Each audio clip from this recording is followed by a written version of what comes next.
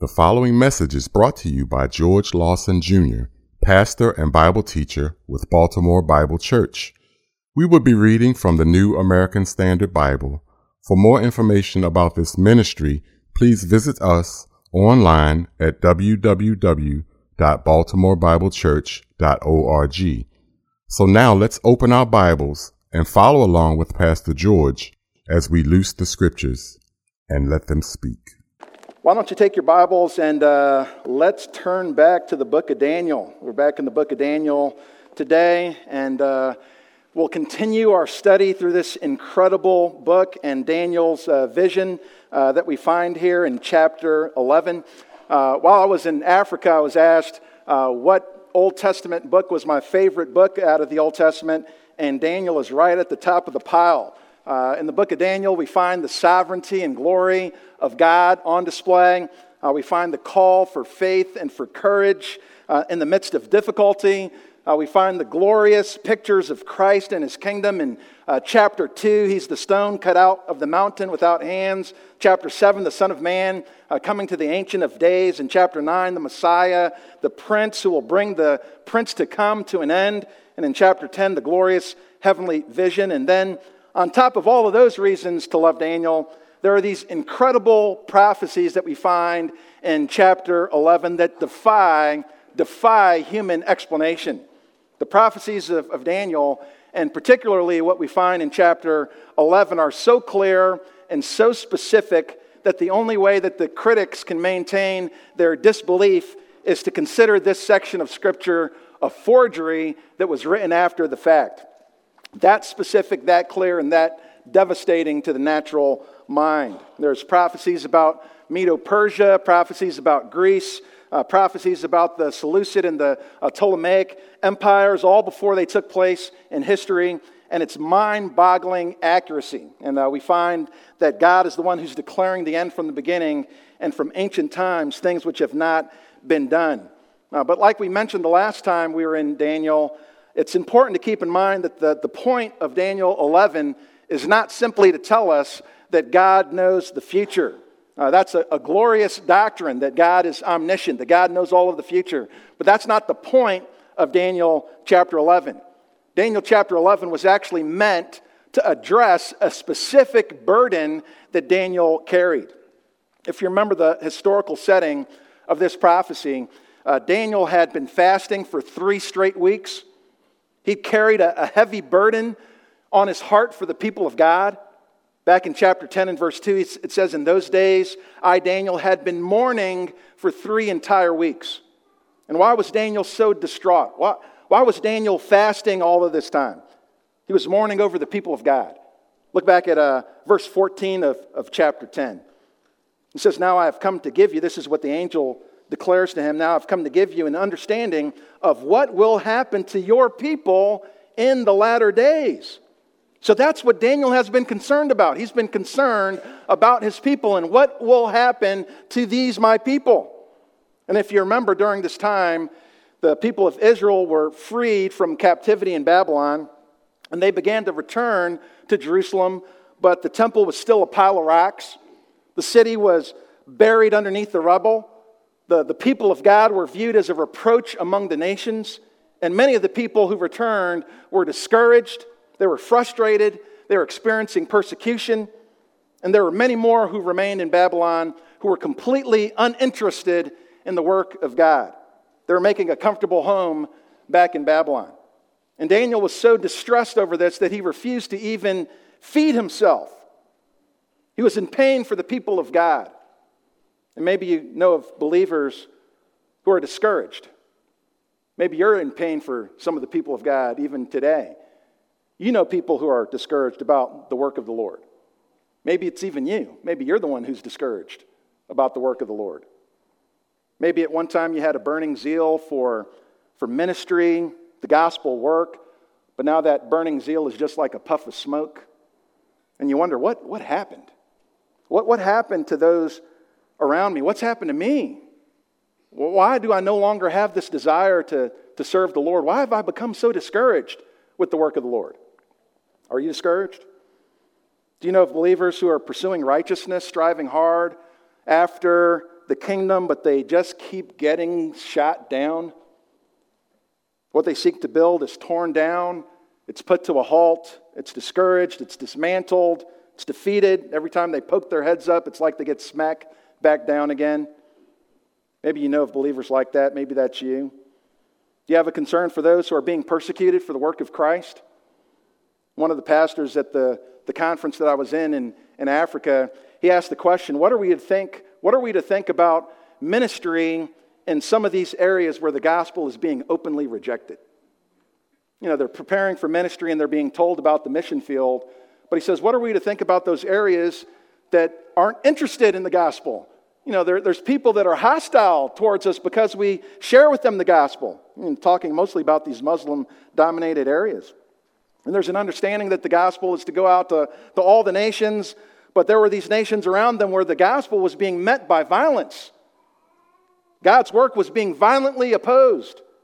And the question was, are we still supposed to go to these areas where we're often frustrated, where we're discouraged by the work that's going on there? What are we supposed to do when the doors seem to be shut for the work of the gospel? Should we keep knocking when we're not invited to come in? And then we have those who are completely uninterested in getting involved in the work of the ministry altogether. They call themselves the people of God, but they're totally uninterested in the work of God. Can you even call yourself a Christian when you're not interested in the work of God? 2 Corinthians 5:9 says, therefore we also have as our ambition, whether at home or absent, to be pleasing to Him. As believers, we have a desire to be pleasing to the Lord. What about these people that don't seem like they're interested in the work of God at all? Lord, it's discouraging for these people who call themselves Christians and they're not even willing to put their hand to the plow. And Daniel was so distraught over what he saw that he lost his appetite for weeks. And he pleaded with the Lord for an answer. Lord, what is going on? And what will become of these your people? Have you ever felt like that? The prophecy of Daniel was meant to give an answer to these kinds of questions. And these words are meant to lift up the servant of God who has become discouraged and frustrated as the people of God seem to be trampled on in the world around us. And the vision of Daniel reminds us that while on the surface, the race seems to be given to the swift and the battle to the strong, that underneath the surface and behind the scenes, there is a God who is sovereignly orchestrating all things to fulfill His intended design. So let's take a look at our text, Daniel chapter 11, and we'll start at verse 36. Daniel chapter 11, starting at verse 36. It says, then the king will do as he pleases, and he will exalt and magnify himself above every god and will speak monstrous things against the God of gods. And he will prosper until the indignation is finished. For that which is decreed will be done. Why don't you bow your heads with me for a word of prayer. Heavenly Father, we come before you, Lord, and Father, we are so grateful for your word. Father, your word is sufficient for all of our needs. For everything that we face, Father, we find a sufficient word. Everything that we need for life and godliness is found here. All the instruction, the reproof, the correction, the training for righteousness, it's all found here.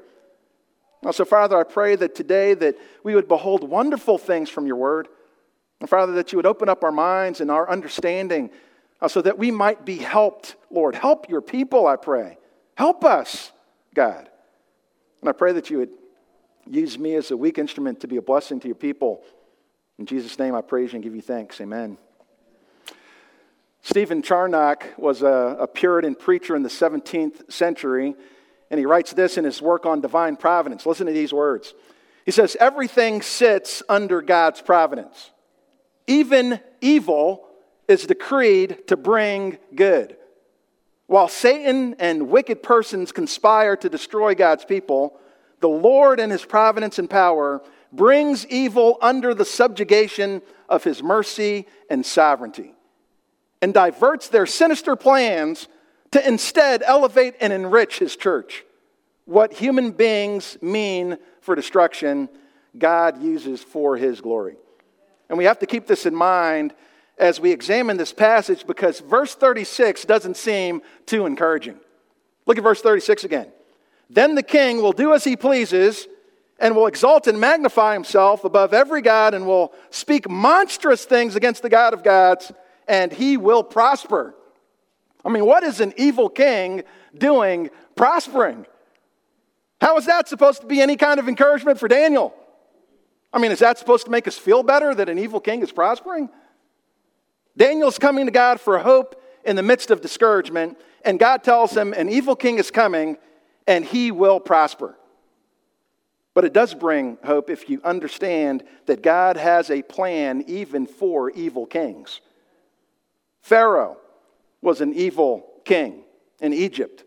But God said in Exodus chapter 9 and verse 16, "But indeed, for this reason I have allowed you to remain, in order to show you my power and in order to proclaim my name throughout all the earth." God had a plan for an evil king like Pharaoh.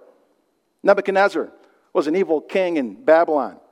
But in Daniel chapter 1 and verse 2, it says, "The Lord gave Jehoiakim, king of Judah, into his hand, along with some of the vessels of the house of God. And he brought them to the land of Shinar, to the house of his God. And he brought the vessels into the treasury of his God." It was God who gave Judah into the hands of Nebuchadnezzar. God did that because God had a plan for an evil king. Even an evil ruler like Antiochus Epiphanes, who was the little horn of Daniel chapter 8, who committed the first abomination of desolation in the sanctuary of God. Daniel chapter 8 verse 12 says, "The host will be given over to the horn along with the regular sacrifice, and it will fling truth to the ground and perform its will and prosper." It was God who gave it over to the hands of this evil king. Evil kings will prosper, and they will continue to prosper. Sorry to inform you. They will continue to prosper. Evil kings will continue to prosper, even in our day. But what brings us hope is that God has a purpose even for evil kings. Proverbs chapter 16 and verse 4 says, "The Lord has made everything for its own purpose, even the wicked for the day of evil." God has a purpose for everything. And in Daniel chapter 11 and verse 36, it introduces us to the apex of evil rulers. We've encountered many evil rulers so far, but this is the consummation of all evil rulers combined. This is the combination of all the Pharaohs and the Nebuchadnezzars and Antiochuses and Herods and Neros and Hitlers all rolled up into one villainous person. And he's simply introduced to us in verse 36 as the king who will do as he pleases. This is a terrifying ruler. One who follows these other rulers, but he embodies all of these rulers. And just briefly, I want to remind you of what we've seen so far back in chapter 11. This is all just review. Back in verse 2, we covered the rulers of Medo-Persian empires. And these are some of the rulers that preceded this ruler. The Medo-Persian Empire had rulers, and the fourth king, specifically highlighted in verse 2. If you look back at verse 2, again, this is just review to see what rulers we've covered so far in verse 2. It says, "And now I will tell you the truth. Behold, 3 more kings are going to arise in Persia, then a 4th will gain far more riches than all of them, as soon as he becomes strong through his riches. And he will arouse the whole empire against the realm of Greece." And this was a prophecy about King Ahasuerus. And if Israel was tempted to think that the path to security and freedom lied in, their riches, King Ahasuerus was a clear warning sign that money is a false hope. But people rule by money. And the lesson we learn here is that the kingdom's not to the rich. The next clear division was in verses 3 to 4, the description of the kingdom under the control of Greece. Look at this in verse 3. It says, "And a mighty king will arise, and he will rule with great authority and do as he pleases." And the king that was identified there was Alexander the Great of Greece. And you remember that he was known for his power, for his dominance. By the age of 30, he created one of the largest empires of the ancient world. But as powerful as Alexander was, he couldn't protect his own children. Not one of his descendants would follow him on the throne. So the kingdom is not given to the powerful. Again, we have a third division of this text in verses 5 through 20. Introduced to the divided kingdom. The Greek kingdom was split into 4 different parts, 4 different sections, divisions. And the primary divisions that are discussed in chapter 11 are the division of north and south. And the Seleucid and the Ptolemaic empires kind of battled it out against one another. and Israel was just the collateral damage in between, and there were power struggles of all sorts that went on between the north and the south, and the way that they kind of vied for power was by deception, by scheming against one another. There were schemers, but again, the kingdom does not go to the schemers. But after the schemers and the powerful and the rich, we find another division in verses 21 to 35, a particular person of wickedness. Antiochus IV, if you look at verse 21, it says, "In his place a despicable person will arise, on whom the honor of kingship has not been conferred." This is a despicable, wicked person, Antiochus Epiphanes. And for those of you who remember, Antiochus was the great persecutor of the people of God. In 168 BC, he declared war on Jerusalem, declared it a Greek city. In 167 BC, he had an altar that was set up for pagan sacrifices, offered a pig on the sacrifice of the altar of God, stuffed pork down the throat of the priest. It was called the abomination of desolation, sacrificed to the Olympic god Zeus in the temple of God. The worship of Greek gods was introduced. The observance of Sabbath and circumcision was punishable by death. Sacrifices were to be made to pagan deities, and anybody who had a copy of the Torah, had their children circumcised, was to be put to death. Even children who were circumcised were put to death and hung around the necks of their mothers. That's the kind of man Antiochus Epiphanes was. He was a man of great evil. But the kingdom does not go to the wicked either. But here in verse 36, we're introduced to a king that's going to embody all of these kings who came before him. He's going to put it all together. There's going to come a king who makes these other kings pale in comparison. The apex of all these evil rulers that we've encountered so far. The consummation of all the evil rulers combined. He's a combination of the riches of Ahasuerus, the power of Alexander the Great, the scheming of the kings of the south and the north, the wickedness of Antiochus, all in one beast of a ruler. And this is who we're introduced to in verse 36. And he's none other than the future Antichrist, the satanically empowered and possessed ruler of the world. And how do we know that this is who we're talking about in verse 36? Glad that you asked the question. Number one, in verse 35, if you look back at verse 35, it says, "Some of those who have insight will fall in order to refine, purge, and make them pure until the end time." The end time. This is the appointed time, because it is still to come at the appointed time. This is an indication that Daniel is transitioning from near future to far future, the end of time. This is beyond the time of Antiochus. It's referring to a time to come, an appointed time. Okay, so talking about the far future. Number two, we don't have any historical record of anything in verses 36 to 45 matching anything that we know about the life of Antiochus. This is not speaking about Antiochus. If you look at verse 37, it says, "He will show no regard for the gods of his fathers." Was that true of Antiochus? The answer is no. He tried to make the Jerusalem and the surrounding area into a Greek city. He tried to get them to sacrifice to the Greek gods. He sacrificed to Zeus, dedicated the temple of God to Jupiter. He introduced the worship of Greek gods. He was not somebody who distanced himself from the gods of his fathers. Also, you find in verse 42, it says, "Then he will stretch out his hand against other countries, and the land of Egypt will not escape." If you remember in the history of Antiochus Epiphanes, it was Egypt that he wanted to come and take over, but he was unable to because Rome came in and intervened. So he was never able to take over Egypt. This is talking about a different king. Number 3, Antiochus came from the north. Remember there was those battles between north and south? But the king that's described here is different than the kings of the north and the south. Look at verse 40. It says, "At the end of time, the king of the south will collide with him, and the king of the north will storm against him." So we're talking about a king that's distinct from the kings of the north and of the south. He's simply referred to as the king. The king. He's not associated with either north or south. Number 4, the events that are described here are happening at the same time. Listen to this. They're happening at the same time as the greatest distress that has ever occurred in the world. How do we know that? Look at chapter 12. Chapter 12. Now at that time, what time is he talking about? The same time as the end. At that time, we're talking about the same time, Michael, the great prince, who stands guard over the sons of your people, will arise, and there will be a time of distress such as never occurred since there was a nation until that time. And at that time, your people, everyone who is found written in the book, will be rescued. It's that time that Daniel is speaking about. And Jesus describes this same time over in the book of Matthew. Flip over to Matthew real quick. Matthew chapter 24.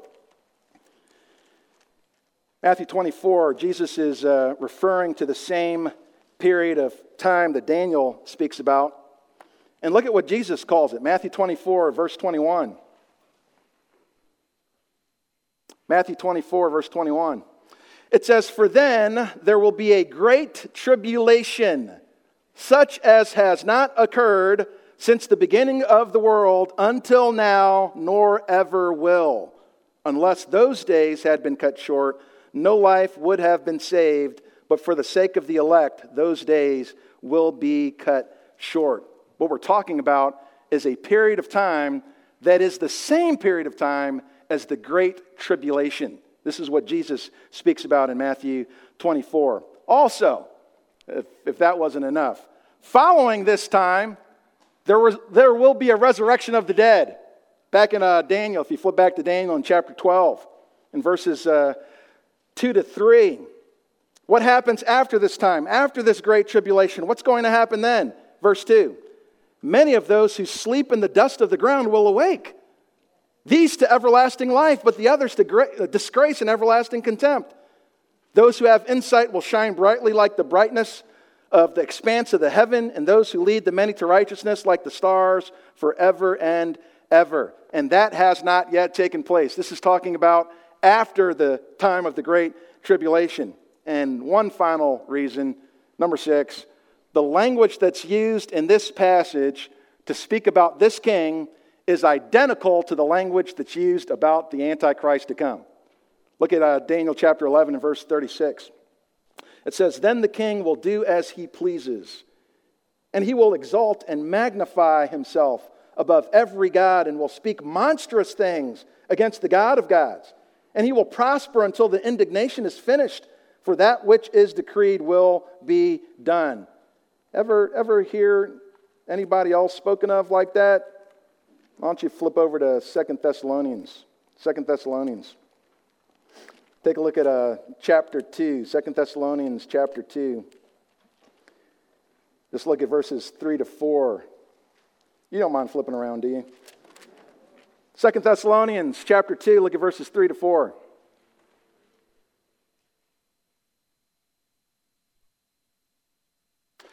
It says, "Let no one in any way deceive you, for it," and speaking about the day of the Lord, "will not come unless the apostasy comes first, and the man of lawlessness is revealed, the son of destruction." And what does he do? He opposes and exalts himself above every so-called God or object of worship, so that he takes his seat in the temple of God, displaying himself as being God. This is a description of the Antichrist. Flip over to Revelation chapter 13. Revelation chapter 13, just one more. Revelation 13, take a look at verse 6. Actually, I'll start at verse 5. Revelation 13, starting at verse 5. It says, "There was given to him a mouth, speaking arrogant words and blasphemies, and authority to act for 42 months, this is the 3.5 years, was given to him.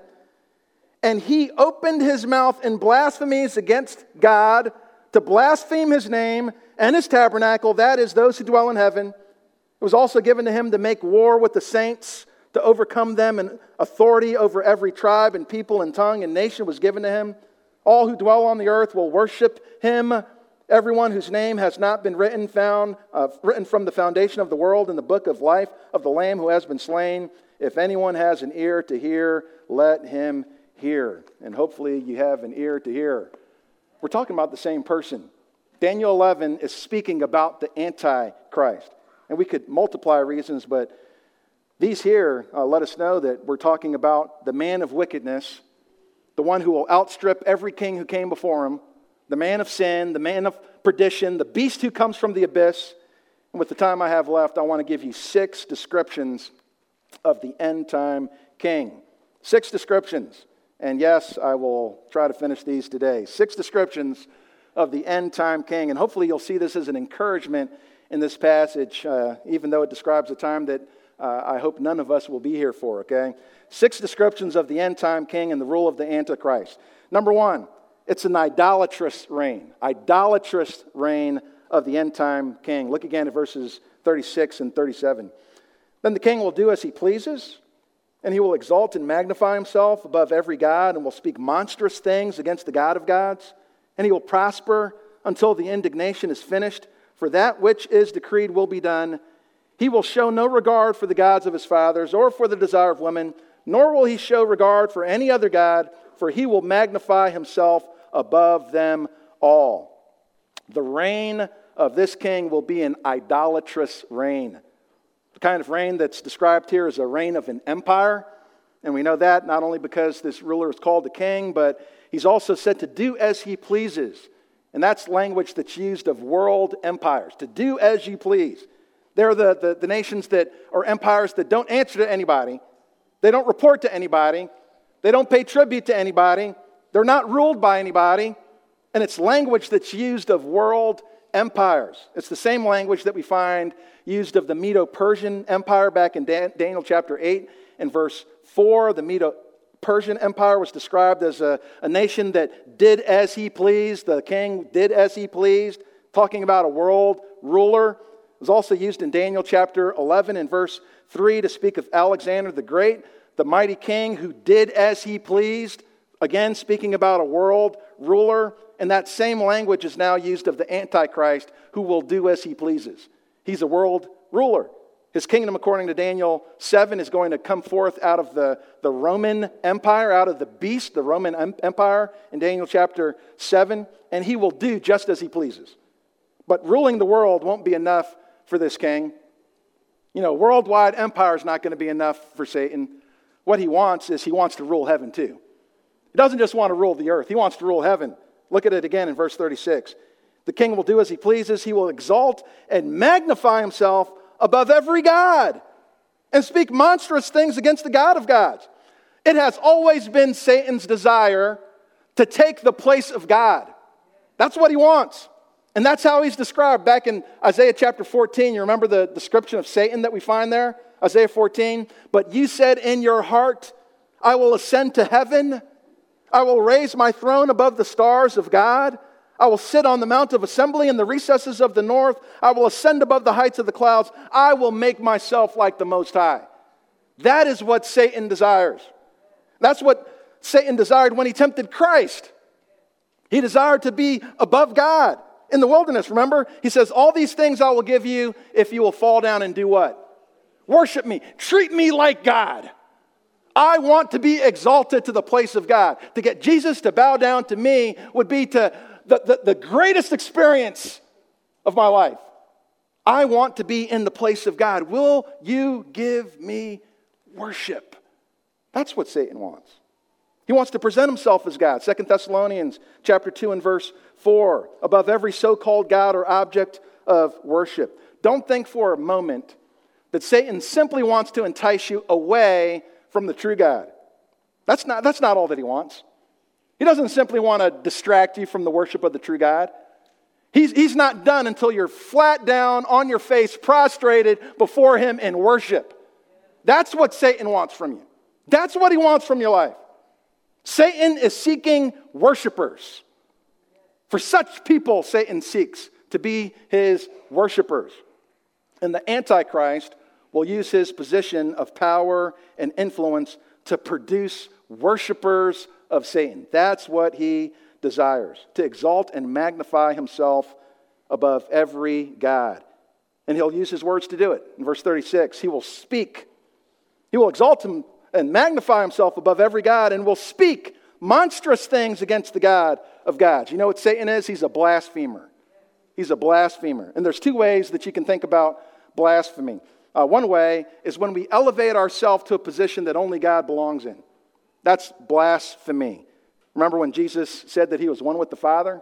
And the Jews picked up stones to stone him? Why did they do that? Because they said, you being a man are making yourself out to be God. You don't put yourself on the same level as God. That's blasphemy. And they would have been right if Jesus wasn't God, right? But that's what it is. It's to elevate yourself to a position that only God belongs in. But what else is blasphemy? It's to bring God down to the position that you belong in. To elevate yourself up to the position of God or to bring God down to your position, both are blasphemy.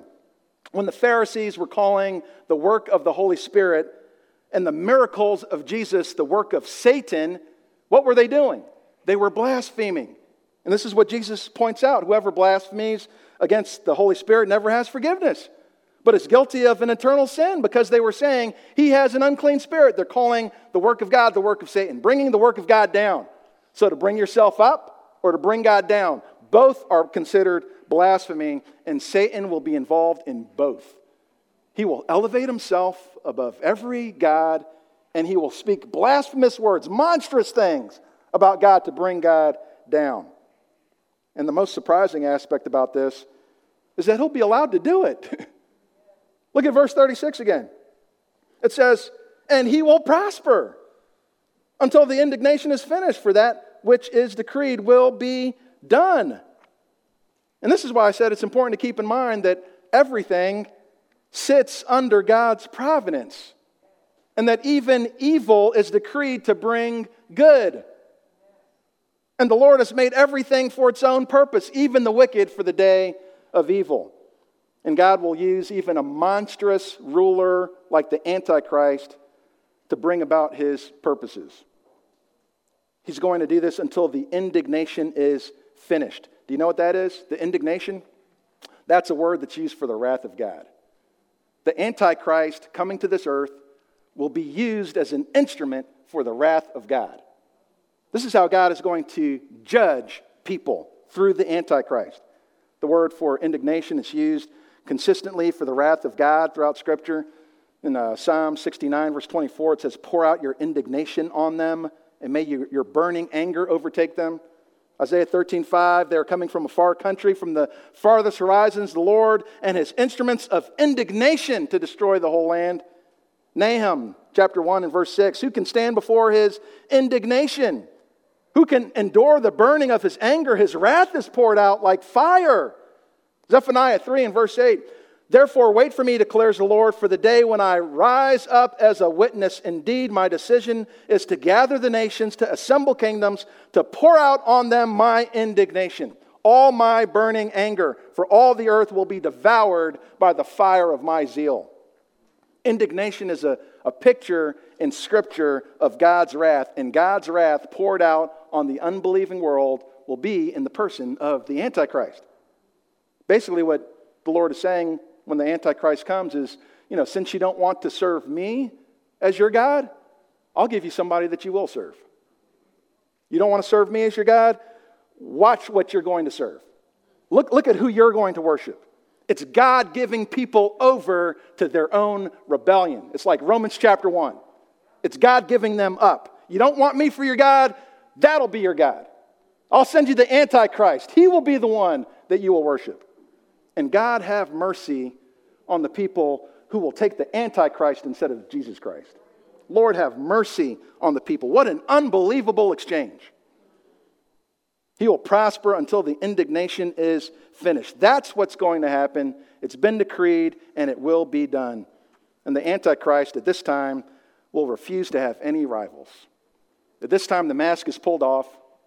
Mask is pulled off. There's no syncretism in his day. There's no pluralism. There's not each man to himself.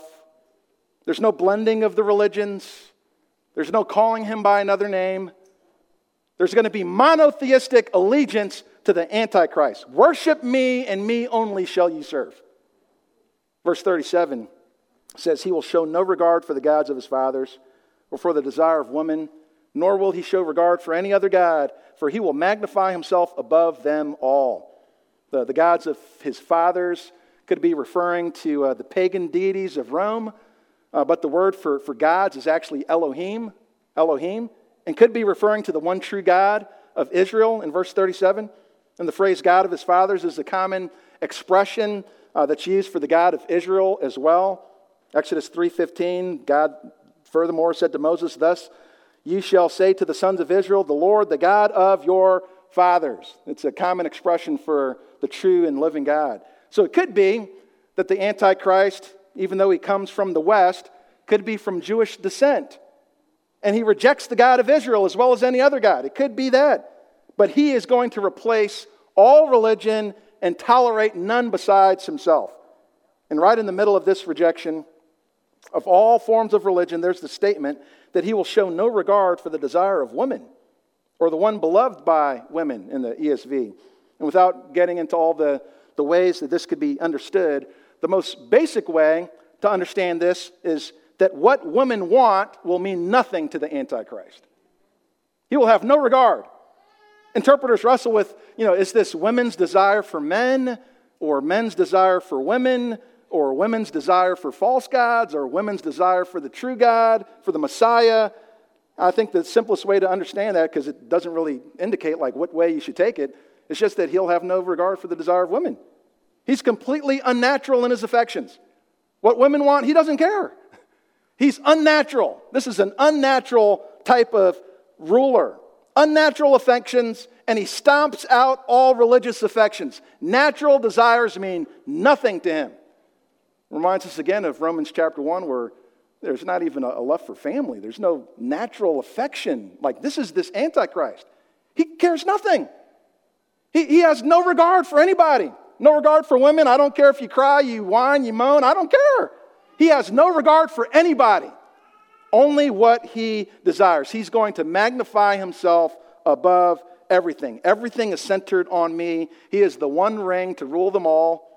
What anyone desires doesn't matter to him. He is the cruel God that men will worship. And can I make an offer to you now? Can I make an offer to you now? Why don't you come to the true and living God? Why don't you come to the true and living God who offers eternal life through his Son, Jesus Christ? Why would you want to make a substitute like this? We have a God who does care. Matthew chapter 11, 28, Jesus says, "Come to me, all you who are weary and heavy laden, and I will give you rest." What does that say? That says Jesus cares. I care. "Take my yoke upon you, learn from me, for I am gentle and humble in heart, and you will find rest for your souls, for my yoke is easy and my burden is light." Why don't you come to somebody who cares for you? God cares for you. Christ cares for you. Instead of bowing to a cruel dictator, you can come to the God who loves you. "For God so loved the world that he gave his only begotten Son, that whosoever believes in him will not perish but have eternal life." Why don't you come to one who offers you life instead of eternal damnation? Come to Christ. Come to the Lord. Romans 5:8. God demonstrates his love in this. How does he demonstrate his love toward us? In that while we were yet sinners, Christ died for us. Christ sacrificed himself for us. He's not sacrificing you for himself. You don't have to come to a God who merely takes like the Antichrist. You can come to a God who gives, a God who sacrifices, a God who loves, a God who gives joy and life and peace. Turn to Jesus Christ and find life. This is one who cares.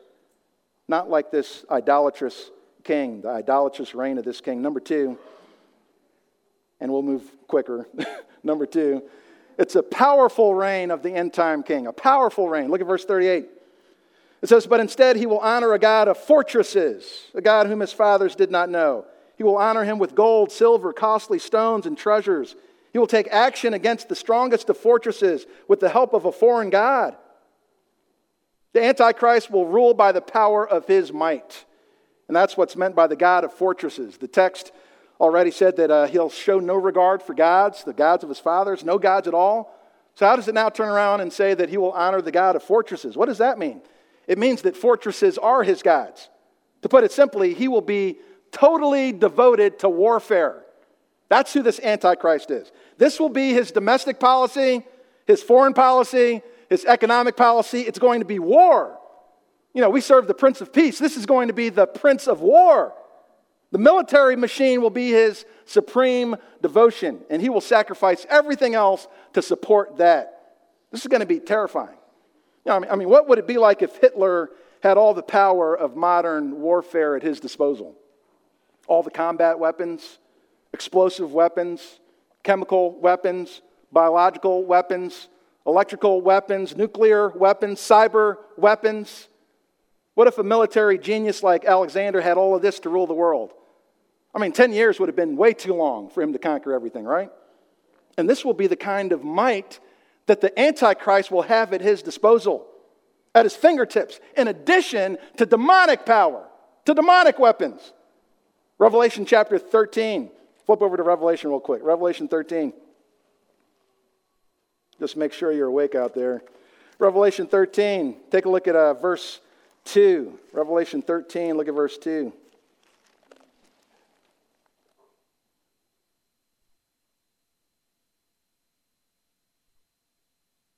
It says, "And the beast which I saw was like a leopard, and his feet were like those of a bear, and his mouth like the mouth of a lion." Again, this is like this kind of combination of all the kings who came before.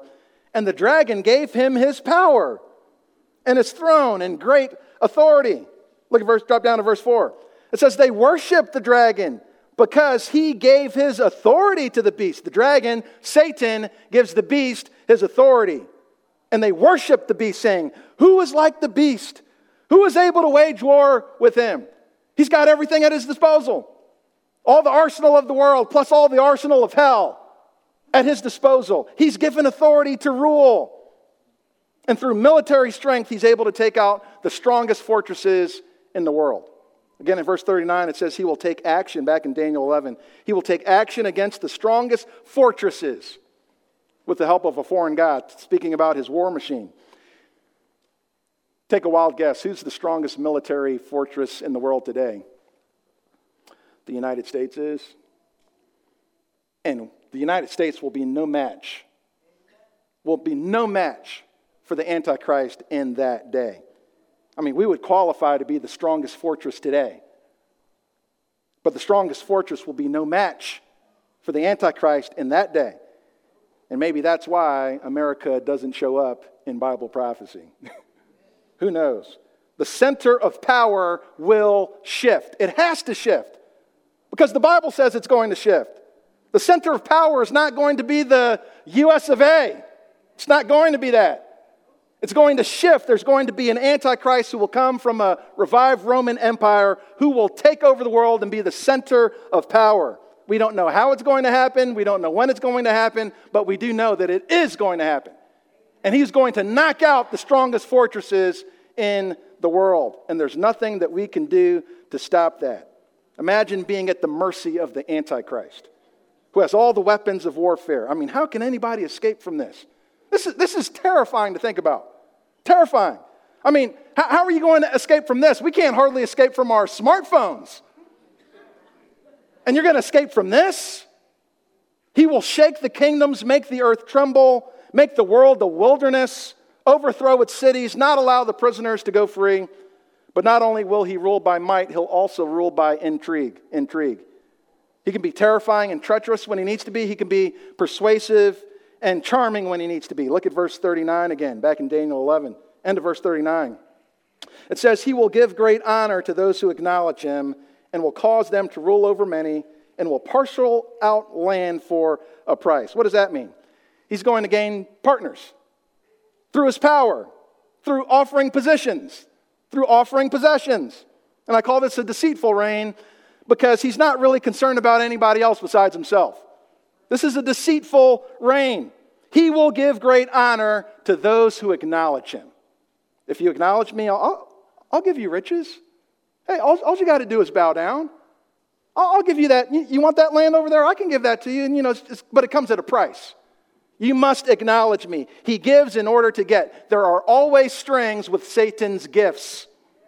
He always has strings attached to his gifts. He is a deceiver. John 8:44, he was a murderer from the beginning and does not stand in the truth because there is no truth in him. Whenever he speaks a lie, he speaks from his own nature. He is a liar and the father of lies. Don't think for a minute that Satan means you any good. There's nothing that he's offering you without a string attached. He's got his claws sunk deep. He doesn't offer anything without an attachment. He's not there to protect you. He's not there to provide for you. He's not there to reward you. And like Antiochus in Daniel 11, by smooth words he will turn to godlessness those who act wickedly toward the covenant. Smooth words. You know, if you're willing to take the mark and give your allegiance to me, I'll honor you. I'll give you possessions. I'll give you position. I'll let you rule. I'll parcel out my land, but it comes at a price. It all comes at a price. And what will it profit you to gain the whole world and do what? Lose your soul. Lose your soul. And ultimately, the Antichrist is after souls. That's what he wants. Satan told Jesus, all these things I will give you if you bow down and worship me. He was after souls. That's what he wants. And how many are giving their soul to Satan today? For some kind of exchange. They're giving away their souls for pleasure, for sex, for drugs, for alcohol, for money, for positions, for power, for prestige. People are giving their souls away. That's what they're doing. And that's how the Antichrist works. He works through these trinkets of life. That's how Satan works. Flip over to 1 John chapter 2. And this is an interesting connection. I'm not sure if you've made this connection before, but this is how Satan works. 1 John chapter 2. 1 John chapter 2, look at verse 15. Listen to what the scripture says here. 1 John chapter 2, verse 15. Do not love the world, nor the things in the world. If anyone loves the world, the love of the Father is not in him.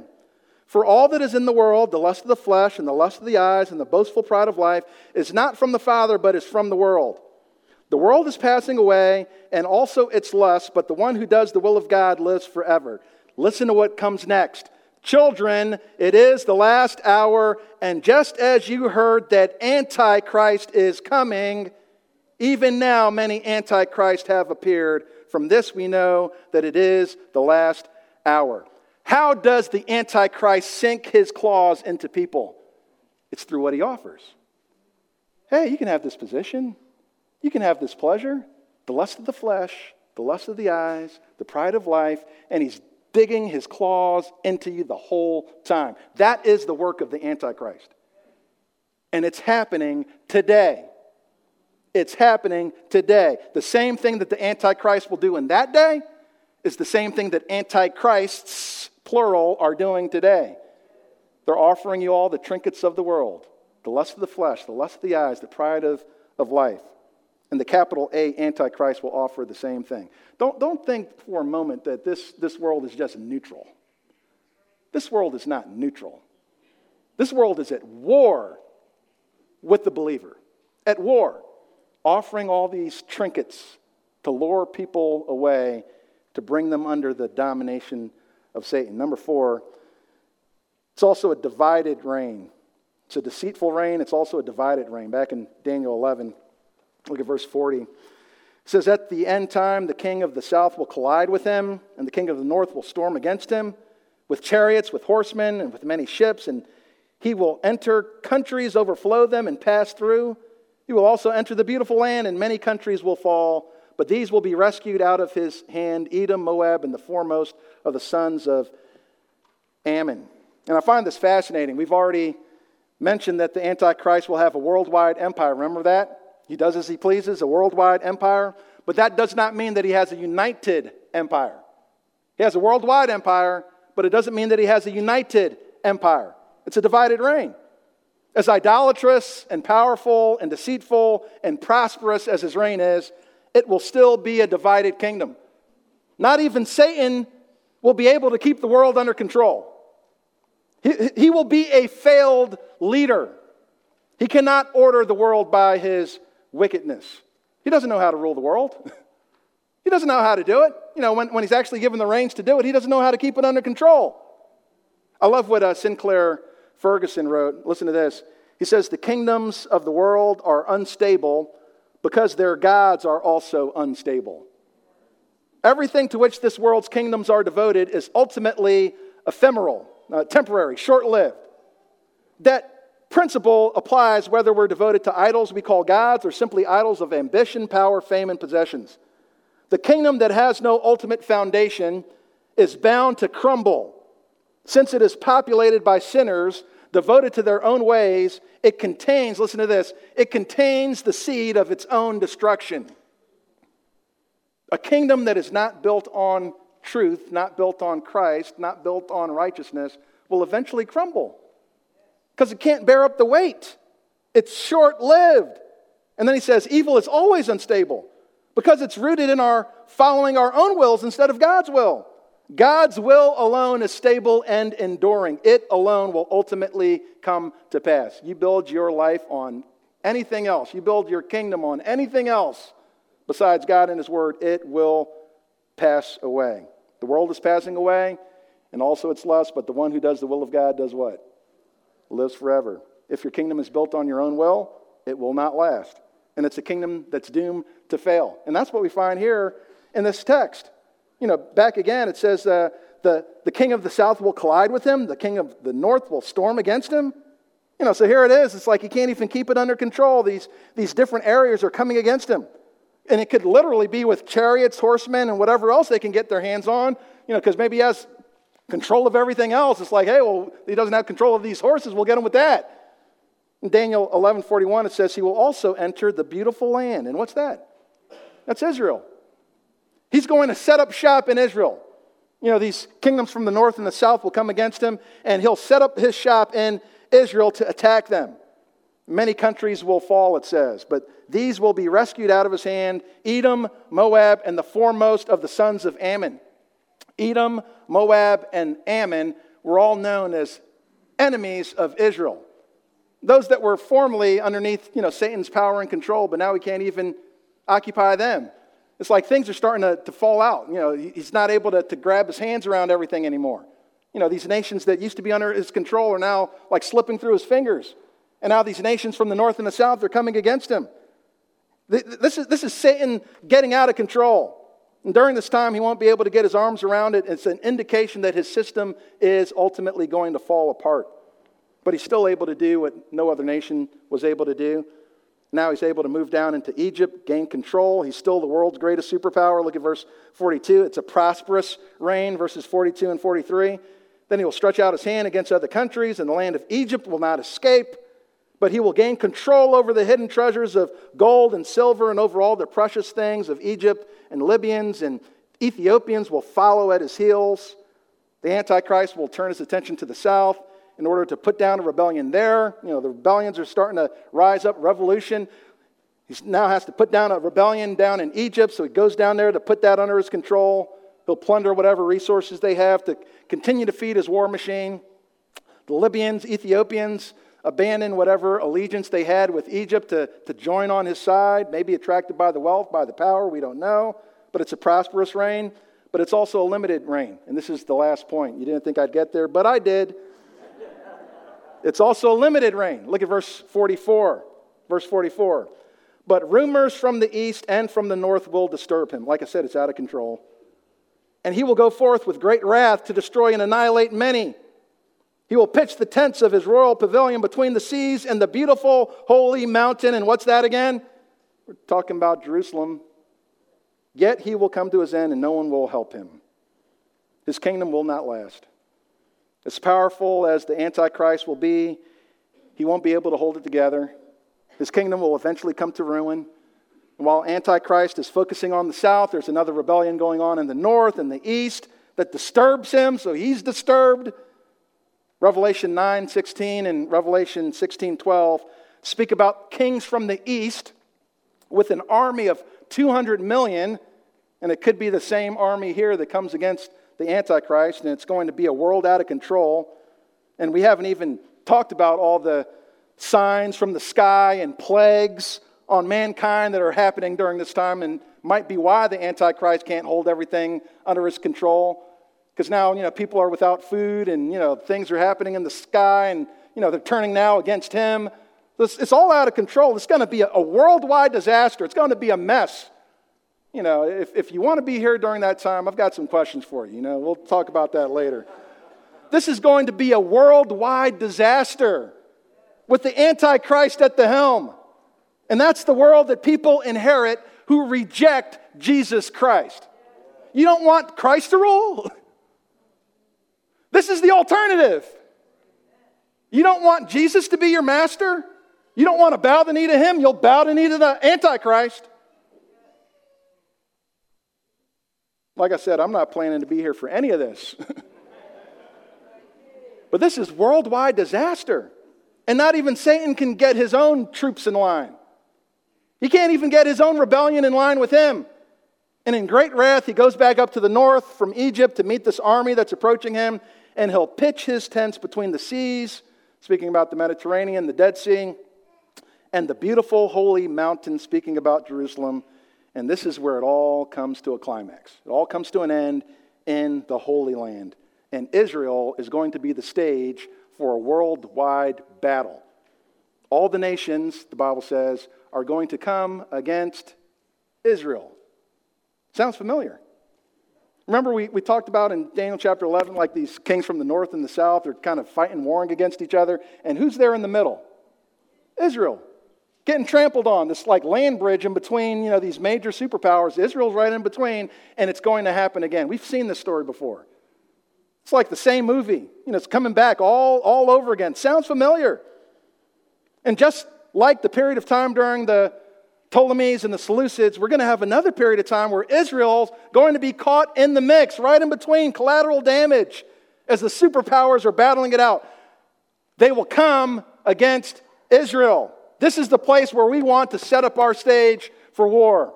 And they'll take advantage of Israel. Actually, flip over to the book of Zechariah. Book of Zechariah. I'll give you a little time to find it, but not too much. Flip to the end of the Old Testament and start working your way back, right? Malachi, Zechariah. Zechariah chapter 14. This is so remarkable. I mean, the scriptures are just fantastic. Can we just agree on that? Zechariah chapter 14. It actually speaks about this period of time, okay? Zechariah 14, look at verse 2. For I will gather all the nations against Jerusalem to battle, and the city will be captured, the houses plundered, the women ravished, and half of the city exiled, but the rest of the people will not be cut off from the city. Like I said, this is a movie we've seen this movie before. We've already watched the reruns for this one. But the end of this story will not be the same as the end of the other stories we've seen. What's going to happen? And I wish I had more time to develop this. But you'll be back next week, right? So we can finish this up, right? We don't have to rush this. You'll be back, but I want to give you the spoiler warning. What happens? These nations gather against Jerusalem for battle. The Antichrist, the north, the south, everybody's coming to war. They're ravishing the women, plundering the houses, capturing the city. And what happens in the midst of all this turmoil that's happening? The Antichrist is centering his attention on Jerusalem. The world nations are centering their attention on Jerusalem. This is the place where we're going to set up for battle. Let's get you out of the way. We're setting up for war here. And what happens? Verse 3. Then the Lord will go forth and fight against those nations, as when he fights on a day of battle. In that day his feet will stand on the Mount of Olives, which is in front of Jerusalem on the east. And the Mount of Olives will be split in its middle from east to west by a very large valley, so that half of the mountain will move toward the north and the other toward the south. You will flee by the valley of my mountain, for the valley of the mountains will reach to Azel. Yes, you will flee, just as you fled before the earthquake in the days of Uzziah, king of Judah. Then the Lord my God will come, and all the holy ones with him. Who's that? That's us, church. That's us. The saints are coming back. The holy ones with him. In that day there will be no light. The luminaries will dwindle. For it will be a unique day, which is known to the Lord. Neither day nor night, but it will come about that at evening time there will be light. And in that day living waters will flow out of Jerusalem. Half of them toward the eastern sea and the other half toward the western sea. It will be in the summer as well as in the winter. And the Lord will be king over all the earth. And that day, the Lord will be the only one, and his name the only one. Amen. Somebody say it. Somebody say it, right? Amen. This is absolutely incredible. Incredible. Just when all hope seems to be lost, Israel's about to take its final breath, the Lord shows up. The Lord shows up. And he takes the last breath from the enemy. That's what's going to happen. 2 Thessalonians 2 verse 8 says, "Then that lawless one will be revealed, whom the Lord will slay with the breath of his mouth and bring to an end by the appearance of his coming." Fantastic. Fantastic. Flip over to Zechariah 12. Look at verse 8. Zechariah 12. Look at verse 8. It says, "In that day the Lord will defend the inhabitants of Jerusalem, and the one who is feeble among them in that day will be like David, and the house of David will be like God, like the angel of the Lord before them. And in that day I will set about to destroy all the nations that come against Jerusalem. I will pour out on the house of David and on the inhabitants of Jerusalem the spirit of grace, of supplication, so that they will look on me whom they have pierced. And they will mourn for him as one mourns for an only son, and they will weep bitterly over him, like the bitter weeping over a firstborn." You know what's going to happen? And this is what's so exciting about this. What's going to happen is that as all these powers are coming against Jerusalem, moving Israel out the way, finally Israel's going to look up and say, "Lord, we need help. We need deliverance. Lord, help us. We have no place else to turn." And they're finally going to look up. And who are they going to see? It's going to be the Lord. They're finally going to turn to the one whom they have pierced. They're finally going to turn to Jesus Christ. This is what the Lord is doing in all of this. Why does he allow this wicked king to come into place? It's so that he can bring his people back to himself. God had a purpose for raising up this evil king. To bring his people to their knees, to bring his people to look up to him, to finally bring his people salvation. This is going to be a victorious day, and the Lord does it all. And he gets the credit for it all. He gets the credit for everything. Let me leave you with just a few lessons to take away, okay? Just a few lessons. Number one, remember the statement we made earlier? Everything sits under God's providence. Even evil is decreed to bring good. While Satan and wicked persons conspire to destroy God's people, the Lord, in his providence and power, elevates and enriches them. God had a plan for even raising up this evil king. The entire world coming against Israel will finally cause Israel to cry out. God had a plan. And what human beings mean for destruction, God uses for glory and salvation. All Israel will one day be saved. Number two, if you find yourself discouraged in the work of the Lord, keep in mind that you're working for a kingdom that is yet to come. You're working for a kingdom that is yet to come. And what we build on this earth can often be frustrated. It's torn down, washed away. Ministries can be hijacked. Good people can be persecuted and discouraged. But that doesn't mean that the work was in vain. If you're building on a rock and you're storing your treasures in heaven, whatever you've done for Christ is going to last, right? If it was only for this life only, go ahead and weep if it was only for this life. But if you're building in the kingdom to come, you have reason to rejoice. Because what you store there can never be taken away from you. So we work for a kingdom that is to come. Daniel was not to be discouraged by what he saw with his eyes. He was supposed to be encouraged by what he saw with his faith. That there's something else that is to come. And the last thing I'll leave you with is that the kingdom that has no ultimate foundation on Christ and his word is bound to crumble. It's bound to crumble. There's only one kingdom that's going to last. And it's God's kingdom. The only kingdom that will not crumble is the kingdom of Christ. My question for you is, are you a part of that kingdom? Are you seeking first his kingdom? His glory, his righteousness? And how do you enter that kingdom? How do you enter the kingdom of this king who is to come that will slay the enemy with the breath of his mouth? How do you enter into that kingdom? Jesus said in Matthew 16:24, "If anyone wishes to come after me, he must deny himself and take up his cross and follow me." If you turn to Jesus Christ, you can be part of that eternal kingdom that will never be taken away. Amen? Let's go to the Lord in prayer. Heavenly Father, we thank you, Lord, so much for this word. This word is so exciting. It's so rich. It's so powerful. And God, I don't know why people would waste their time with anything else other than your word. As the people of God gather together, Father, I pray that we would be encouraged by who you've described yourself to be. All that you've put on display here for us. These things belong to us. The things revealed belong to us. Father, we're so grateful for your word. And Father, we're thankful that the king who is to come, this end-time king, this Antichrist, that his reign will be short, and that the reign of our King Jesus, that his reign will be long. His reign will be eternal. And Father, we thank you that we are a part of his kingdom today, and we pray for anybody who is here who has not yet bowed the knee to this king, that today would be the day. In Jesus' name we praise you and give you thanks. Amen. You have been listening to George Lawson Jr. of Baltimore Bible Church. To hear other messages or to find out about upcoming events and where we meet for weekly church services, please visit us online at www.baltimorebiblechurch.org. Baltimore Bible Church reserves all copyright protection under applicable law. Our copyright policy is available on our website and includes instructions for and limitations on duplicating all printed media, CDs, and digital files.